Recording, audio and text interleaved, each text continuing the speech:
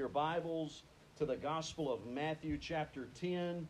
That's where we'll be today, Matthew chapter 10, beginning around verse 16 of the Gospel of Matthew 10. I do want to encourage you tonight not just to play hooky since we're not having church or any activities up here. I still would love to see you at Woodridge Baptist Church. It's out on Burt Coons, just past 3132, the overpass right there, not too far from the Auto Mall, not too far from Highland Hospital, if you know where any of that is. But it is an annual event that our Baptist Association holds, and we get together with other Baptist churches, and there's music, and there's short devotionals, and there's times of dedicated prayer. And a lot of pastors in this area have been tasked with praying over a specific thing. And so I'll be one of those that will be praying during that event. It starts at 6 p.m., and I really would love to see as many of you there as possible. Also, don't forget, towards the end of service, if we can maybe grab a couple of youth volunteers that will meet you back there in the lobby. If you're interested in getting in a chance on this swing, handcrafted and handmade by none other than Billy Taylor, one of our own members. He put a lot of hard work and effort into that, and I believe it'd be a great addition to your porch or to your home, and it goes to a great cause. It goes to the new building fund, and those tickets are available, and we'll have some youth back there in the back that will have those. Catch-22. There are times in life where you get in one of these situations where you're in a catch-22 and you don't really know exactly how to respond, and you feel pulled maybe in a couple of directions, and you think, I don't know really what I need to do in this situation. I think we've all faced catch-22s. And so today I want to draw your attention to Matthew chapter 10 and verse 16, where some would say there appears to be a conflict in the instructions that Jesus gives his followers. Some would say this seems to be contradictory, but I want you to see that actually it's not a conflict, and it is a great, great way to live that Jesus told his followers. So if you have your copy there of God's Word, Matthew 10, verse 16, words will be up on the screen. Would you stand in reverence of the reading? Jesus says, "Look, I'm sending you out like sheep among wolves. Therefore be as shrewd as serpents and as harmless as doves. Because people will hand you over to Sanhedrins and flog you in their synagogues. Beware of them. You will even be brought before governors and kings because of me, to bear witness to them and to the nations. But when they hand you over, don't worry about how or what you should speak, for you will be given what to say at that hour. Because you are not speaking, but the Spirit of your Father is speaking through you. Brother will betray brother to death, and a father his child. Children will even rise up against their parents and have them put to death. You will be hated by everyone because of my name. But the one who endures to the end will be delivered. When they persecute you in one town, escape to another. For I assure you, you will not have covered the towns of Israel before the Son of Man comes. A disciple is not above his teacher, or a slave above his master. It is enough for a disciple to become like his teacher, and a slave like his master. If they called the head of the house Beelzebul, how much more the members of his household? In other words, they accused Jesus of being of a demon. Then how much more would those followers be persecuted and talked about and profaned and slandered because of the name of Jesus? Let us pray. Most gracious Heavenly Father, speak to us through your word. Move in this place by your Holy Spirit. That, God, you would hide me behind that old rugged cross, and that today you would open the ears and open the hearts of the people, that we would not only, though, be hearers of the word, but we would be doers. You call us to action. You call us to make a change, to do something, to make a difference. And so don't let us just sit, soak, and sour. Help us to get up, get out, and make a change. In Jesus' name we pray. Amen. You may be seated. What an interesting teaching that Jesus gives his followers here in Matthew 10, and he uses what's called a simile. You might remember that from English class. A simile, that's a figure of speech that is used oftentimes to compare two unlike things. To compare two unlike things. So when he says there that the people are like sheep, he is making a simile there. He's not saying we have the characteristics of the sheep, but he is saying that we're to be like sheep. He says, I'm sending you out like sheep among wolves. He's making a comparison to the people of the culture being like wolves. And so we see that. And then he goes on to talk about being as wise as serpents. That's a simile. And as peaceful or as harmless as doves. So let's just break this down for a moment. Wolves, we all know, are predators. And we know that sheep, because they're a little slow, both physically and maybe mentally, they're easy pickings. They're easy prey. For any type of animal that's a predator, sheep are very easy to pick on. And he says that his followers are like sheep among wolves, and so there's a flag there, a red flag, that he's warning us that we have an enemy. We have one who is praying after us, praying as in P-R-E-Y, not P-R-A-Y, and we need to be aware that like sheep among wolves, we should live in such a way to be on guard. We should live in such a way that there's an enemy after your family, there's an enemy after your church, there's an enemy after your country, there's an enemy after your faith, there's an enemy after your friends, and when you live with the alert in mind that you are a sheep and you are among wolves, you'll kind of be on guard. You'll kind of prepare yourself, and you'll be on guard and be on high alert to the attacks of the culture. Now notice that Jesus references there a lot of persecution. He talks about a time of intense persecution where the government would hammer down. The government would come after the Christians. He talks about people being turned over to the synagogues. He talks about brother turning against brother. He talks about children turning against their parents. And in the end times, you and I understand, hopefully, if you've studied the Bible, and even more specifically the book of Revelation, you know that in the end, the persecution gets maxed out. The persecution grows exponentially, and the persecution will be very intense. We're just seeing hints. Don't get it twisted. We're just seeing hints and little pockets of persecution. But I will tell you that persecution against Christianity is happening.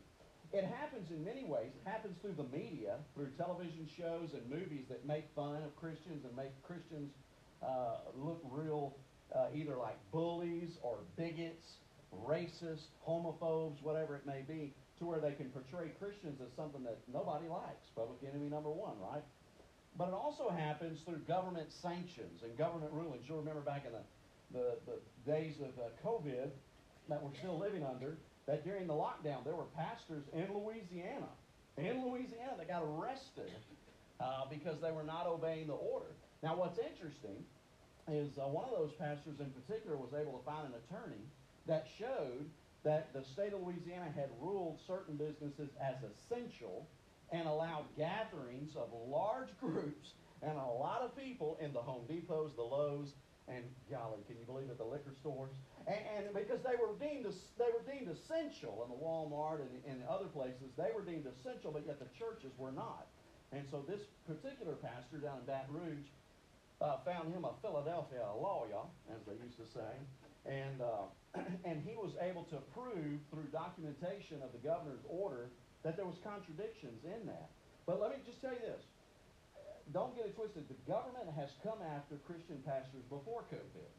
In fact, not too far from here, to our neighbor and just above us, Canada, there have been a handful of pastors arrested because Canada has a new law that governs hate speech.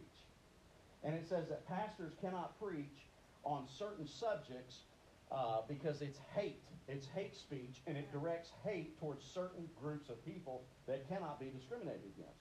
And so, ironically, one Sunday, just to the north of us in Canada, not in Europe, not in China, not in Iran, but in Canada, where your little flamboyant boy, Justin Trudeau, is the prime minister. A pastor preached out of Romans chapter 1 and just read it verse by verse and talked about those who have an attraction to the same sex. But he's reading out of Romans chapter 1. He did not give a commentary on it. He did not say go out and find those that are attracted to the same sex. He didn't talk anything specific threats, but he was arrested. Now some would say, yeah, but Brother Chad, you're not telling the whole story. He got released later that day. Let me tell you something. Come and arrest me and book me and put my photo in there and let me out the same day. I'm still going to be upset about it. It's still a sad commentary on our society that will allow drug dealers and others that are committing felonious acts to go free, but a pastor to be arrested and booked and has a future court date. Any of you want a future court date? I'll give them away. They're free. I don't want to have to go to court. I don't want to have to go through that process. And no pastor in Canada or in the United States of America or anywhere in this world should have to be detained, arrested, because he preached the Bible. That's happening. See, I know some of you are in denial. You're the proverbial ostrich with his head in the sand. You don't see it, and so therefore it doesn't exist. It doesn't directly affect you. You think. You think. You say, well, it doesn't directly affect me. Oh, it will. If it's not right now, it will. And so Jesus references a time where this persecution will start happening. Why? Because you're sheep among wolves. The culture does not like you.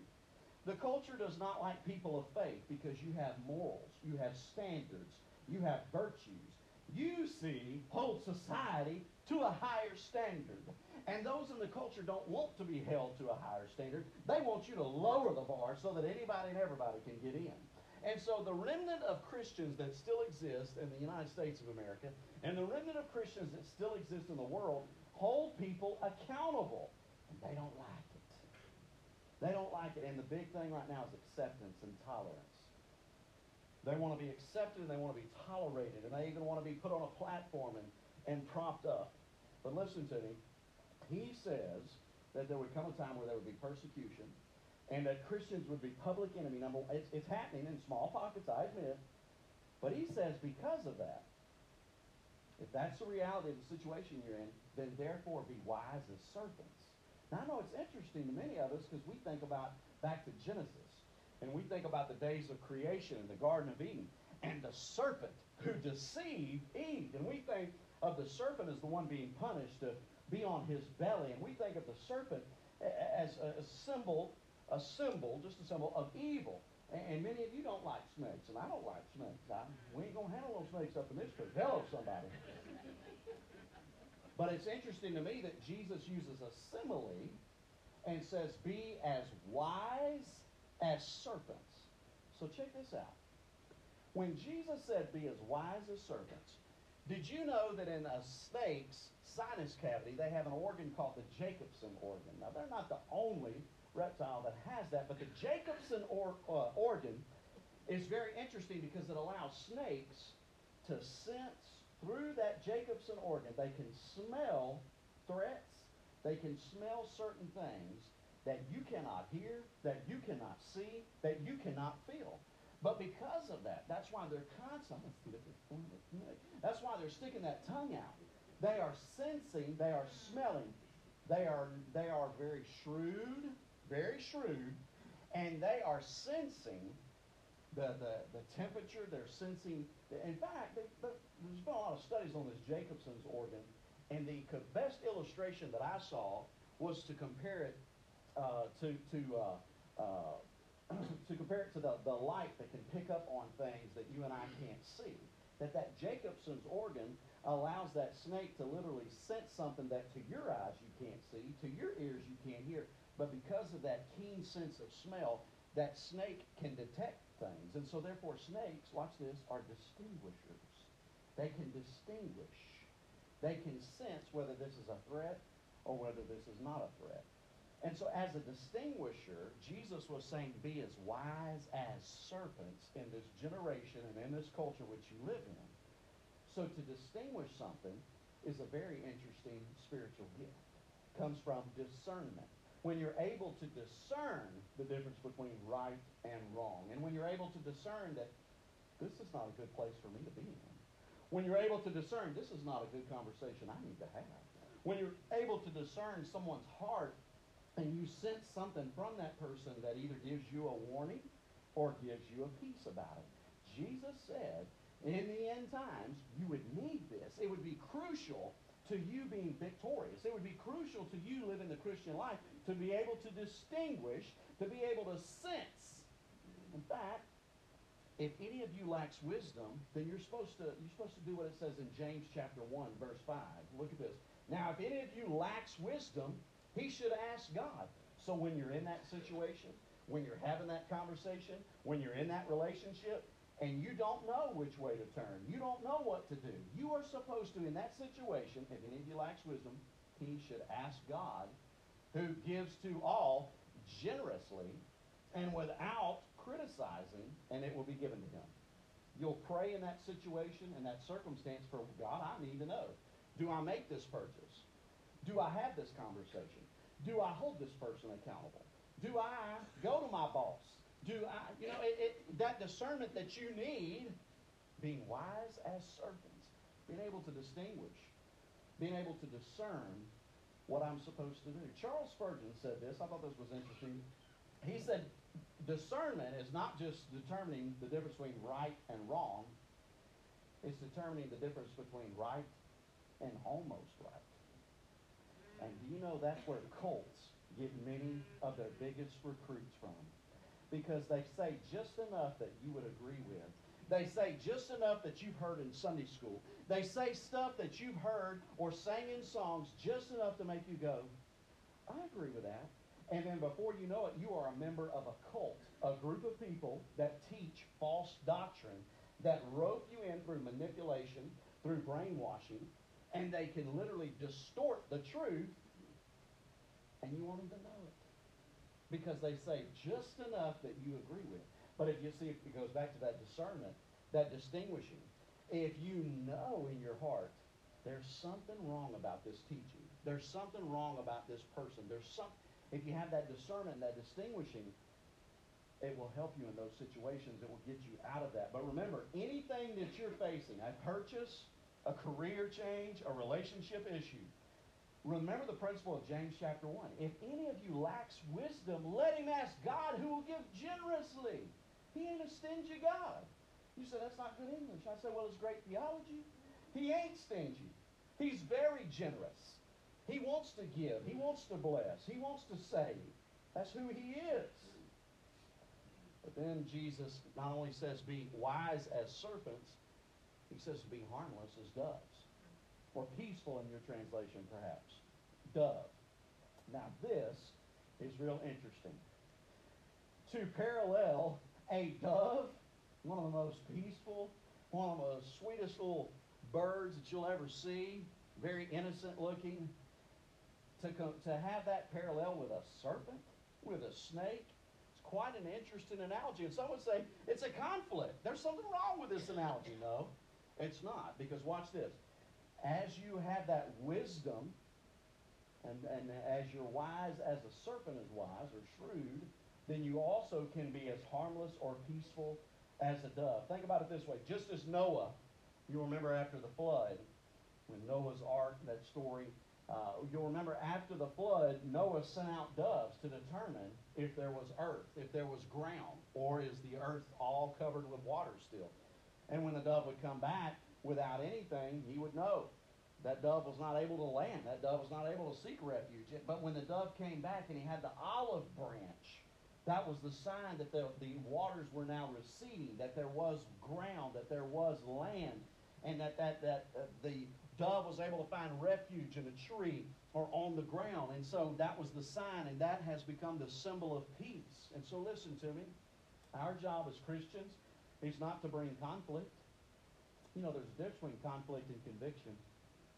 And how many of you know that, listen, sometimes you don't have to say anything and convict somebody. Sometimes just your very presence. Sometimes I've even had somebody say to me before, they were doing the majority of the talking, we were having a conversation. I hadn't said a word other than the courteous, the courteous, oh, you don't say. And that's all I was doing. And at one point they went, well, I can see you don't agree with me. Well, why would you, what did I say that gave you that? Well, you didn't say anything. It's just the way you're listening. The way I'm listening? Good gracious alive. Well, I'll just stop listening then, And then you can tell me whether I agree with you or not if I'm not listening. Because apparently they're able to tell me that. I'm going to tell you, your presence sometimes in certain situations will convict people. I love to be in the workplace and someone let a word slip and they go, oh, I'm sorry. Who are you apologizing to? I don't mean to cuss in front of you. Well, okay. Well, who can you cuss in front of? And listen, don't get it twisted. I mean, I've been known to say a few choice words. That not everything that comes out of this mouth is from the book of Psalms. Hello? But it's just interesting how people will apologize for certain conversations or things that they say. And they'll say, well, I know you're a preacher. Okay, and? It's interesting how, because of you remaining in this culture, as long as there's a Christian presence in this culture, our Christian presence serves as accountability and conviction. But it is not your job to bring conflict. We're supposed to be as wise as serpents, but as harmless or peaceful as a dove. We are actually supposed to be people of peace. And how many of you know that the majority of the Baptist churches in America have split from one congregation to another? How many of you know that Baptists and Christians in general are known for the fights and are known for the conflicts? We've addressed this numerous times about how that should not be, because the devil uses that against us and it affects our witness out there when we're not unified in here. Now, unity, right, is one thing. Differences are another. We're going to have differences, but they don't have to lead to division. You like Neapolitan, and you're weird. I like chocolate, and I'm blessed. And Rocky Road is my favorite. And some of you like sherbet. That ain't even ice cream. You're weird. But you know what? Your weirdness makes us an island of misfit toys. And your weirdness can bring us together. And my weirdness and your weirdness is really fun together. Amen? And so we can have differences. They don't have to be divisive. Your role as a Christian in the church and in the lost community is not to bring conflict, but it's to bring conviction. And you sometimes don't have to say anything, so don't worry. In fact, Jesus told you that when you're called on the carpet, don't worry about what you're going to say, because in that hour, the words will be given to you. Now, some of you want the speech a day in advance. Some of you want to know the speech days in advance so you can study it. And that's not how this works in faith. In faith, you step out before knowing where that next step will take you. And so when Jesus said, don't worry about what to say in those situations, it will be given to you in that hour, you'll know exactly what to say. There is a time of persecution coming that will make our current situation look very comfortable. And I want you to be prepared for those days, because for too long we've grown complacent. We've taken it for granted, the First Amendment to the Constitution. We've taken it for granted the right to assemble. We've taken it for granted that we can call ourselves Baptists, that we can govern ourselves accordingly as a body of believers. We've taken a lot of that stuff for granted, and it is going to change. Did you know that in Mexico, for a church to be registered as a church, they have to make an agreement with the government of Mexico. They have to enter into a contract with the Mexican government about the right to exist as a church. And only Catholic churches are able to have that distinction in Mexico. Now, there are other faiths in Mexico, but they're not registered and accepted as churches by the Mexican government. And so can you imagine a time in the United States of America where a certain denomination is the only approved denomination? And a time where they won't care about separation of church and state. They'll just come in and intercept and change everything based on the government. I'm telling you, those days are coming. It may not be this week. It may not be this month. It may not be this year. But it's coming, and I want you to be prepared for that. So Jesus goes on to say, be peaceful like that dove. Be harmless like that dove. My grandmother used to say, you catch more flies with honey than you do vinegar. I would say, Granny B, who wants to catch flies? Kind of a weird saying, if you ask me. But her whole point was, be sweet, be kind, be courteous. How many of you know that kindness goes a long way? How many of you know that kindness is missing? Kindness is almost like a dodo bird. It's extinct. Kindness is almost like Bigfoot. It comes out every once in a while, and they do a whole TV show on it, but you still don't know if it really exists. And every picture we have of kindness is kind of fuzzy. I mean, we got high-definition cameras, and all you got is some blurred image that looks like an ink blot on a sheet of paper. We can't do better than that. Kindness is like that Bigfoot. Rarely seen. Rarely seen. And we need to show it more. And you know where the lost world ought to see it? Christians. He mentions there, like the dove being of peace. He mentions when you go from one town and you're not accepted, go on to the next town. That can be about a relationship. That can be about a certain situation. You don't want to camp somewhere too long where you're not welcome. Anybody see the movie Deliverance? But you don't want to stay somewhere. You don't want to stay somewhere for too long, because the longer you stay there, if you're not welcome, things will happen to cause you to leave. Jesus said, leave that town and go on to another. Don't try and plant seeds in infertile soil for too long. Find some other soil and then go plant more seeds. Jesus said, be as wise as serpents and as harmless as doves. Be wise as serpents and harmless as doves. It's not a conflict. It's not a catch-22. He is saying that in this current day that we live in, we have to have that wisdom. We have to be able to distinguish. We have to have discernment. And we need to be peaceful. We need to be known as people of peace because we've met the Prince of Peace.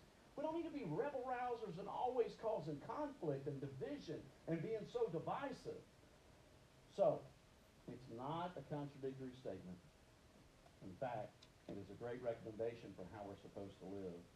We must be aware that there's an enemy. If you're not aware that there's an enemy, if you're not aware that you're sheep among wolves, then you've already lost half the battle. You're fighting from behind. You're 3 touchdowns behind and time is ticking. If you don't know that there's an enemy, if you think this culture likes you, if you think that the world likes Christians and Christianity, you've lost. You've lost half the battle. You are fighting from behind. The Apostle Paul had a great strategy when it came to witnessing, and I want to read that to you as I close. 1 Corinthians chapter 9. 1 Corinthians chapter 9, verse 22. This is an amazing evangelism strategy. An amazing evangelism strategy. Paul said in 1 Corinthians chapter 9 and verse 22, to the weak I became weak in order to win the weak.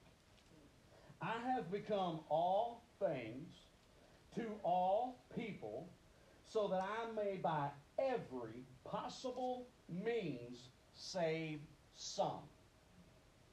Not going to save them all.